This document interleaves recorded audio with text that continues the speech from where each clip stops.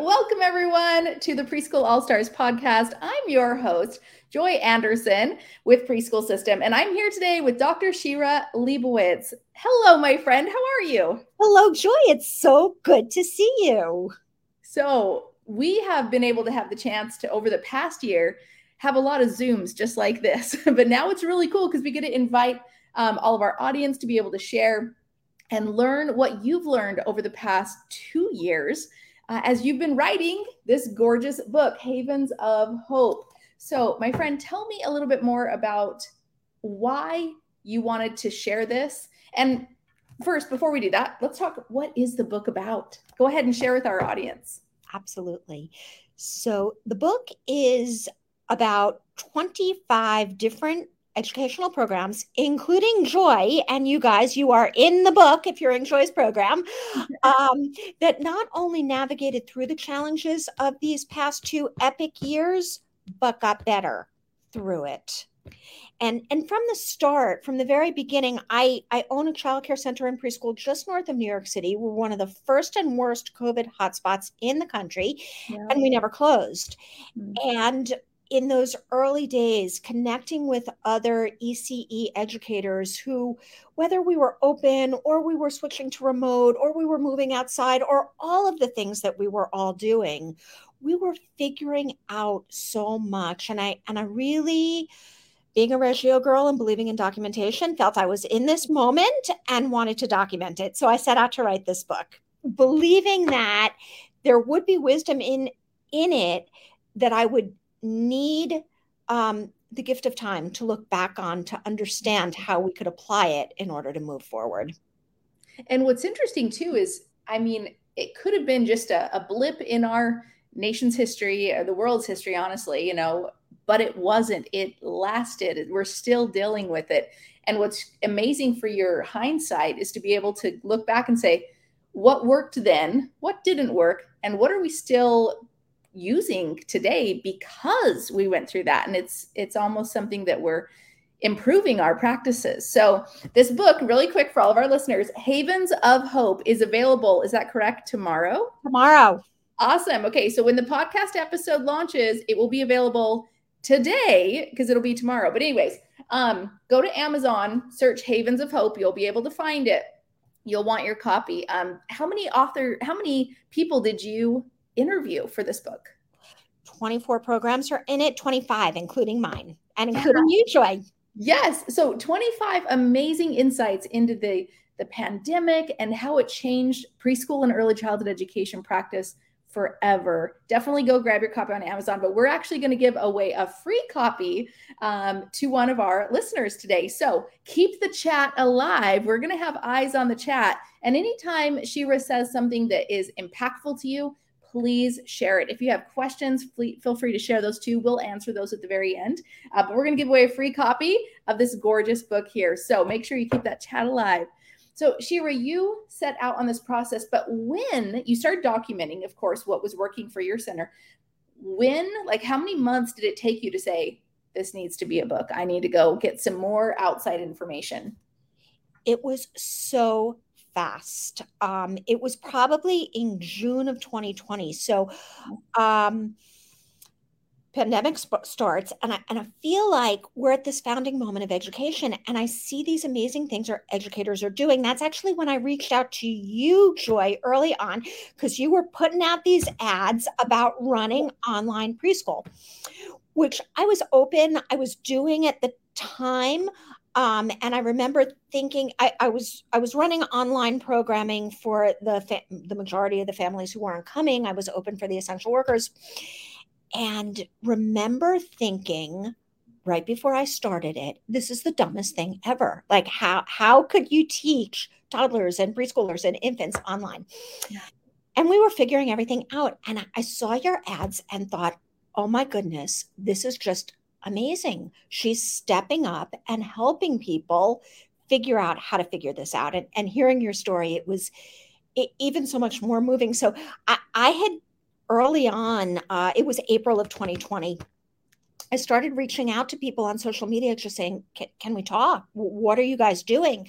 Because the loudest voices at the time were about how horrific everything was, and it was, and how much grief and how much pain. And that was all true. That story is true, was true, and is true.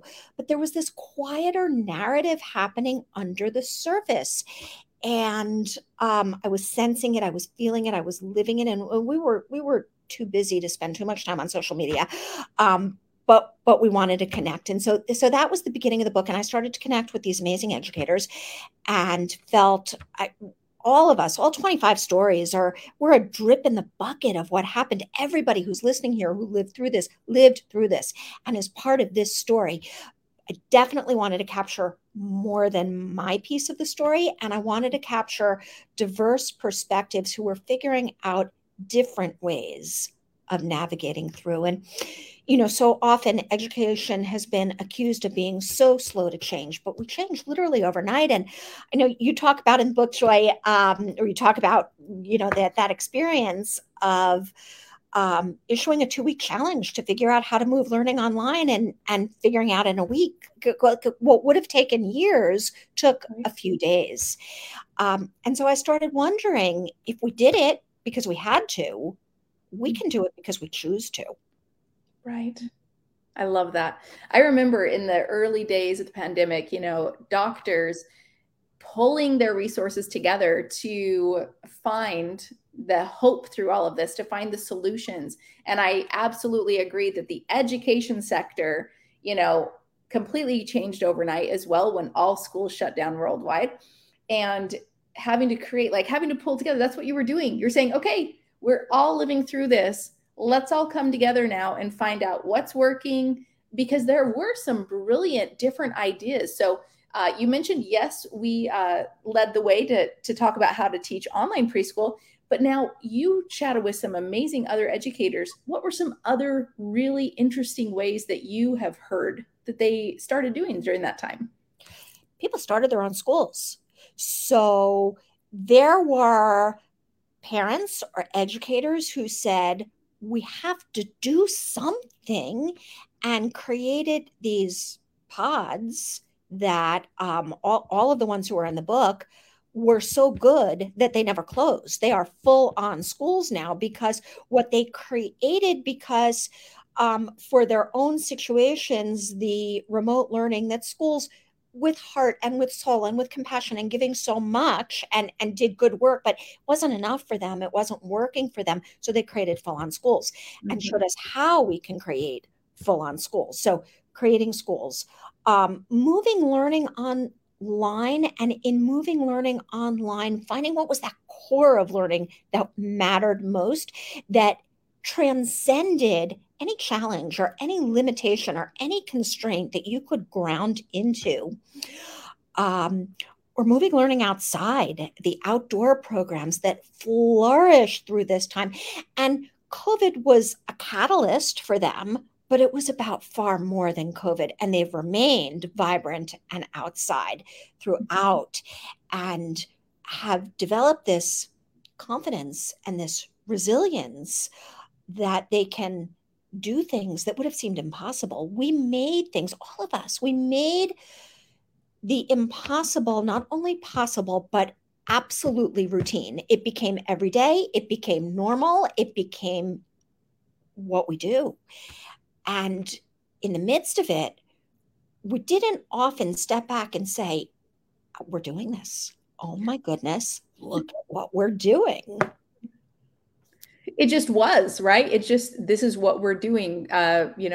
People stepped up and said, I don't know what I'm going to do. I don't know how I'm going to do it, but I'm going to take that first step, and we'll keep figuring it out along the way, right?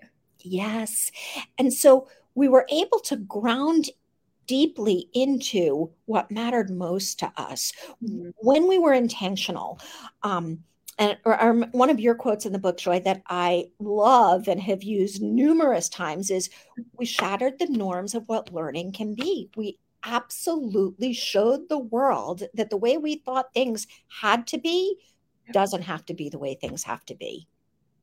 I think too about the online sphere.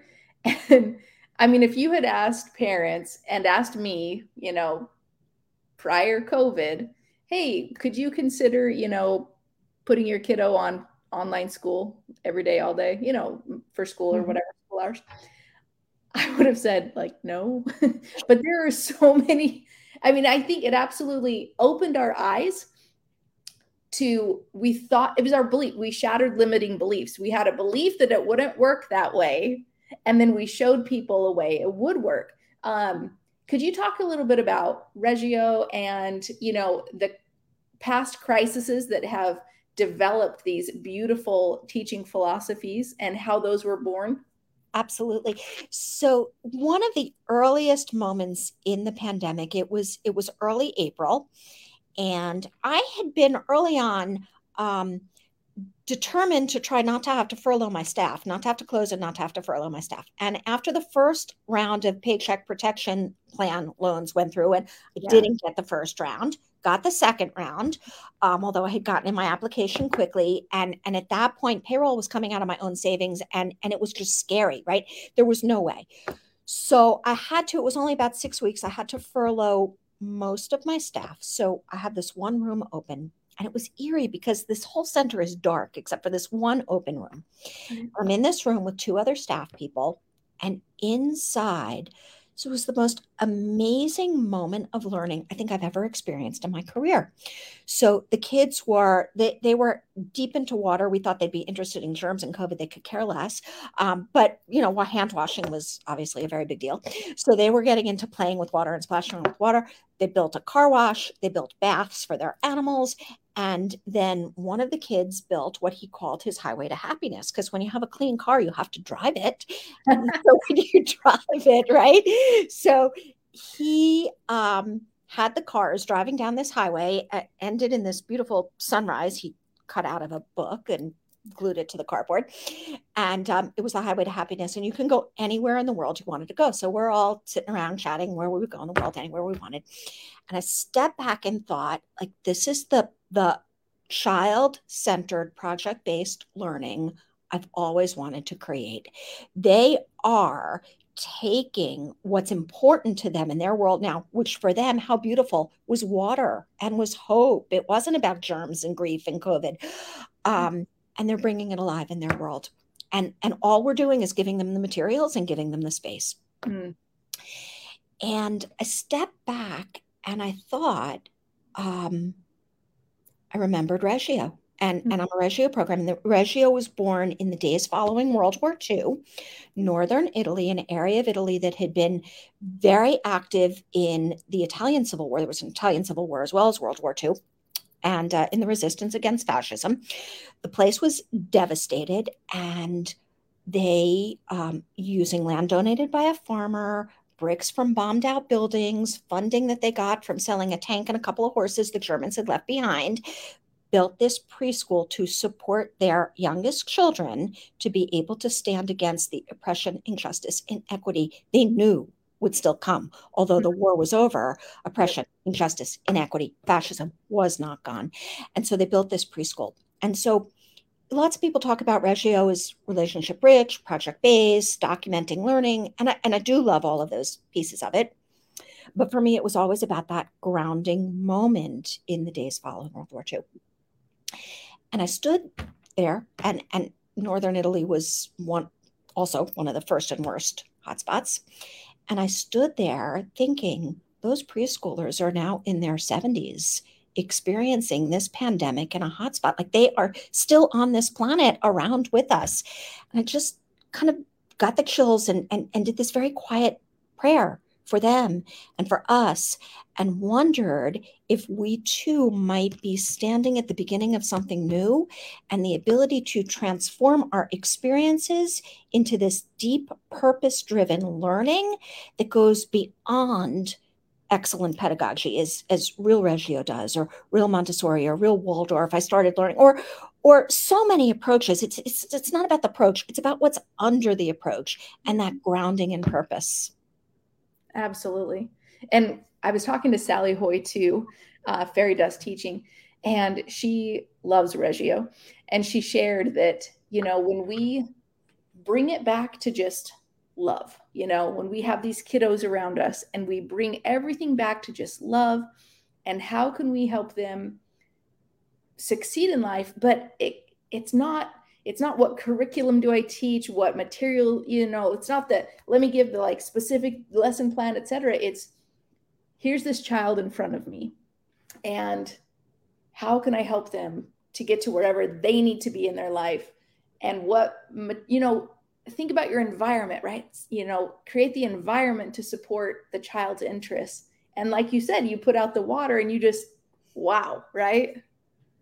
Yes. And I love that you talk about Sally being grounded in love. One of the things since the book was published, the book ends with talking about, it's our time to write our next chapter in the ways that we choose to. And so I've been doing so much reflection and so much teaching and so much connecting with other educators. And what I've come to is we can ground ourselves in this one word purpose, and this one word expands out to everybody. So, for Reggio, it was equity or justice. For Maria Montessori, living through 2 world wars in Europe, it was peace. She was badass. She was nominated for the Nobel Peace Prize. Like, she really believed she was a warrior for world peace. Mm-hmm. And peace on the planet began with these peaceful early childhood classrooms. So when you see these peaceful Montessori classrooms, it's about so much more than this powerful pedagogy. And I started exploring Maria Montessori, actually thinking, well, we used to have all of these group projects with kids' hands and each other's materials. And when we were worried about germs and hands, I was trying to think, well, what's a sound pedagogic, playful way that we could be more COVID safe? And I thought I need to look at Montessori and her materials, because they're individual materials, and became really much more enamored with her and her approach. But it was about being grounded in this deep, deep purpose. And I've been teaching a lot recently about finding that purpose for yourself, because for everybody it can be different. For me, it's become well-being, because when there wasn't physical safety, when there wasn't social emotional safety, that if we could create this, what the title of the book became, Havens of Hope, if we could create this haven of hope, if we could create this place where you can be okay, and then help you develop the skills, teachers as well as students, develop the skills to find your way to be okay, even when facing adversity, then we've given you the tools you need to be successful, no matter what the future brings. Yeah. So when you were chatting with everybody, what were some of the difficulties with the children that the educators were seeing? What were some of the feelings, emotions, behaviors, concerns that the children were experiencing through this? These were educators who were very intentionally creating a support structure for the kids to be okay. So maybe paradoxically, they were seeing kids doing better than at other times. I mean, those who moved learning outside, those who were really connected, schools that I spoke to that did have to move online and were doing really extraordinary work staying connected, we're seeing a lot of mental health challenges, and spoke about that, particularly with those who were working with older children. The book does talk about early childhood. It also talks about K through 12, and heard much more from the middle and high school educators about isolation, mental health, self-harm behaviors, which also connected them and connected me, and listening to them back in this grounding, and how can we support well-being even when it's hard, and even when so much is stacked against us, and even when there's so much trauma we're experiencing. Yeah. I think too, and you mentioned, we all lived through it. What's interesting, and this is something I'm still trying to wrap my mind around, but every person we interact with has gone through the trauma.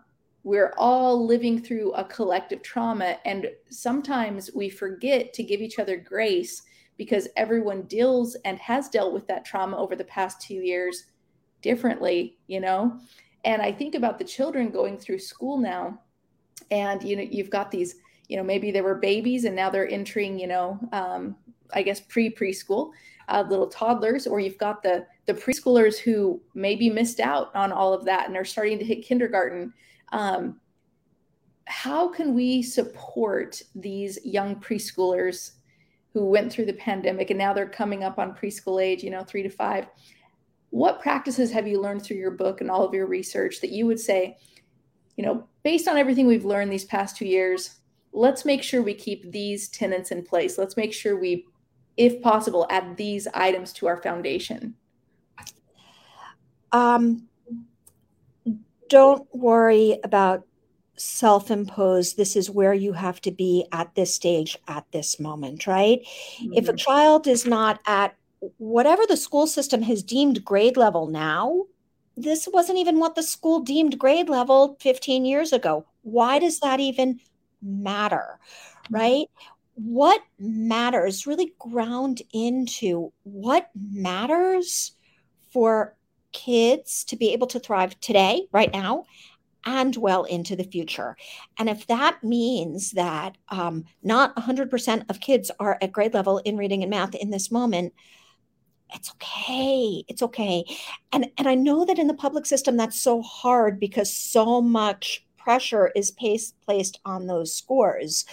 But I think that the K-12 space has a lot to learn from early childhood that has really taken that. Let's take the kids where they are in a much more direct way. And I'm different than most of the early childhood folk in that I have taught and led programs of people for literally every age from birth through doctoral students in education. Most of my career was as a principal of elementary and middle schools, and I teach doctoral students. And I came to early childhood in 2019, right before the pandemic, because I had spent so many years of my career trying to pull the play and project-based magic of early childhood up through the grades. And it was a hard fight. And there came a point where I decided very intentionally, I wanted to go into early childhood and set that foundation as strong as I could.